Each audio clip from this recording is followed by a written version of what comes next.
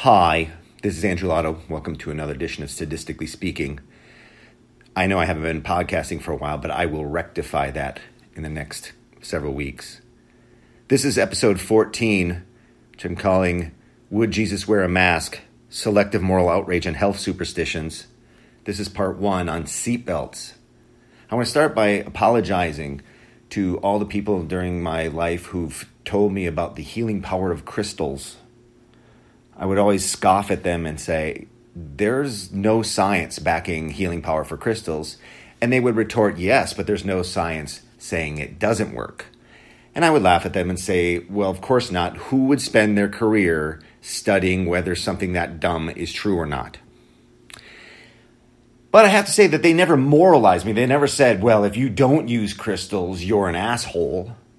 They were like, I'm going to use crystals. You don't have to. I'll make this decision based on what I feel. You make your decision based on what you feel. And I would laugh them off. But it was very non-judgmental on their part. This seems very different to me than many of our other health superstitions, which are surviving despite contradictory evidence, but more importantly, are enforced with some kind of immense moral outrage. Let me give you an example. I actually remember a time when people didn't wear seatbelts. In fact, in the early 80s, seatbelt usage was 20% or lower. Then, in the late 80s, there was a push for making mandatory seatbelt laws.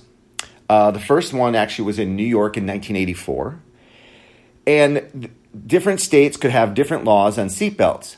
But the federal government was pushing all states to have seatbelt laws by suggesting that they would cut funding to states that did not have those laws.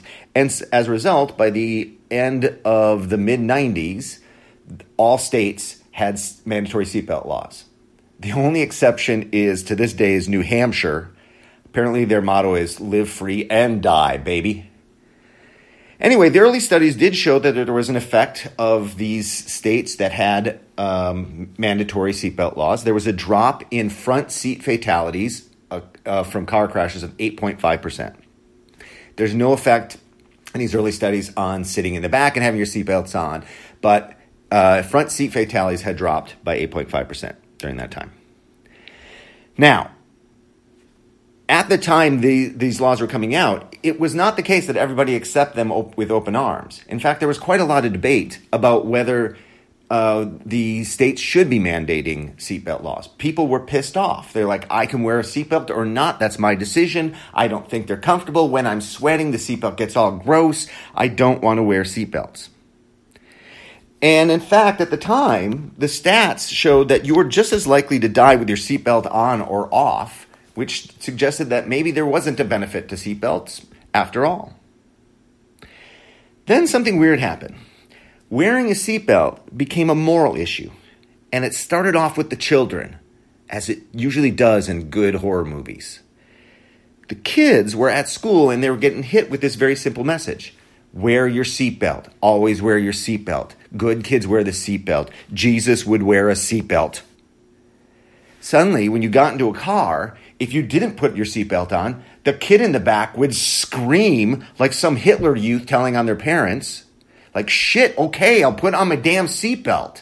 They'd freak out that you would possibly violate this one order of law that they remember from school. Of course, now we don't even need the kids in the back of the car because our car will scream at us if we don't put our seatbelt on. The moralizing worked. It's actually now over 90% of people wear seatbelts in their cars. Does it curb fatalities? Probably. Logically, it seemed to be the case that if you were strapped into your seat, it would help.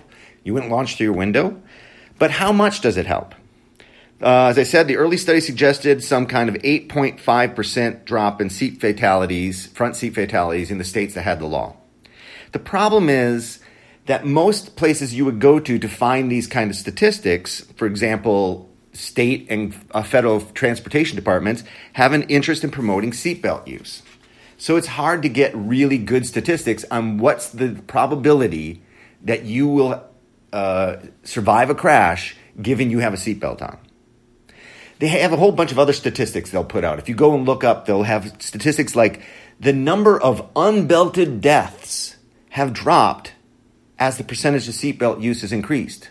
Well, no shit. Obviously, if way more people are wearing seatbelts, the number of people dying without seatbelts is dropping. The question is the number of people who are dying with seatbelts on also dropping? And the answer is yes. And in fact, overall fatalities, if you look at overall fatalities from car crashes by miles that people drive, that's been dropping steadily for decades. And in fact, around the time when seatbelt laws were put in and when there was this massive increase in the percentage of people wearing seatbelts, there's no obvious downturn in the number of fatalities because of it. It's just that cars have been getting more safe, and our ability to deal with major accidents in the hospital has gotten better. And so you see this immense drop in fatalities. Now, one of the statistics that they put out that might be appealing to people is that the number of fatalities has a pretty high percentage of the number of fatalities in car crashes come from people who are unbelted. That is, people who don't wear seatbelts seem to be more likely to die in a car crash. But who the fuck are these people who now don't wear seatbelts? Now that it's a moral issue, only 1 in 10 people don't wear a seatbelt. Chances are those people don't have a lot of respect for a lot of our driving rules and probably engage in a lot of behavior that we would see as dangerous. In particular, they probably speed. So speaking of which, the reason, by the way, that the federal government was pushing through seatbelt laws was in order to offset what they were just about to do, which is to get rid of the national maximum speed law. So if you were around in the early 80s, you might also remember that 55 was as fast as you could go in a car. Sammy Hagar did the song, I Can't Drive 55, which hasn't aged well since if you're driving 55, you're a grandma. But the reason they did this was mainly they wanted to allow truckers to drive faster so that we could get our shit faster. So the first change came around in 1987 when they passed it so it allowed 65 miles per hour on some roads. And then they totally repealed the law in 95. That was at the point where everyone had these seatbelt laws. Now, at the time they put in a faster speed limit for states, they allowed states to control it. Congress knew that if people drive faster, you have more deaths. And in fact, one study that an analyst that presented to Congress suggested it would be 25 to 30% increase in fatalities if you repealed the law. Better estimates are probably around 8.5%, there's that number again, for every 5 mile per hour increase in the speed limit. But who cares? We knew more people would die, but as long as I get my shit faster. So increase the speed limit, knowing that you would have thousands more deaths in the United States.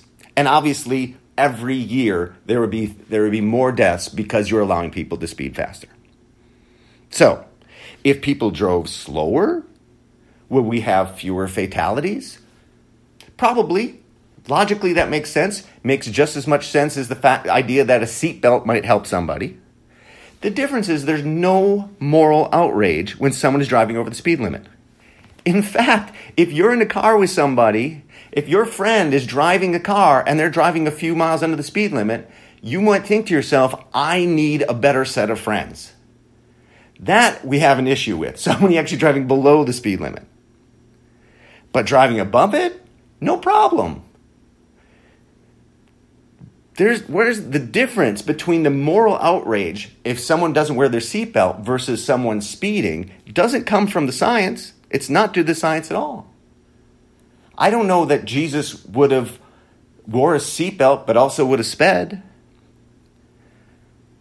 I'm sure that you can see here the transition between this discussion and the current debate on mask wearing. So the point is this moralizing about mask wearing and someone who's not wearing a mask is some kind of evil person is not a new phenomenon. But that doesn't make it sensible. Note that in the case of the seatbelt wearing versus speeding, seatbelt wearing is to protect you. Not speeding or driving slowly protects both you and other drivers. And yet we moralize about the first one and not the second. So it's not a case of what you're doing is protecting both you and somebody else. In the next podcast, I'll give you another example of the hypocrisy concerning morality of our health and safety behaviors. And there we may answer, would Jesus wear a mask? Pass the tequila. Out!